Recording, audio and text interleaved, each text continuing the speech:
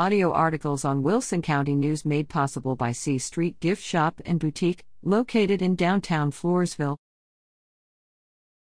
Floresville triumphs over Southwest.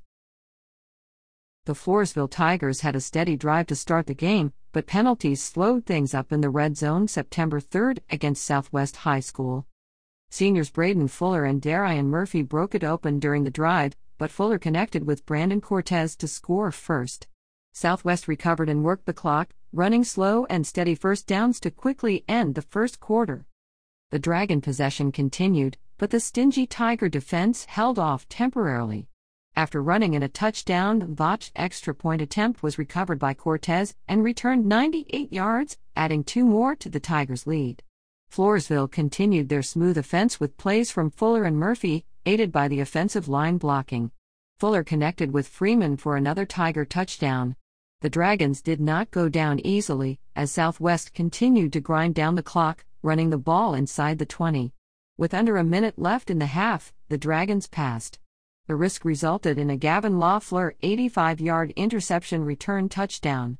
At halftime, the Tigers led the Dragons 23-6. The Dragons swooped out in the second half with their run game. The Tigers showed off that run defense and forced them to punt. Looking deceptively slow, Murphy broke loose, shook a few tackles, and hit a 59-yard touchdown run to extend Floresville's lead. The Dragons responded with some fire of their own and tested the Tiger run defense.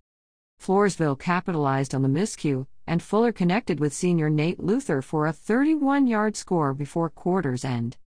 The Dragons started to struggle against the roaring Tigers late in the game and were forced to punt. Weldon Azevedo kept the Tigers running, but Fuller connected with sophomore Brandon Castillo to pick up a first down. Penalties marred the series and forced a Tiger punt. Floresville's defense stifled the Dragons on the following series.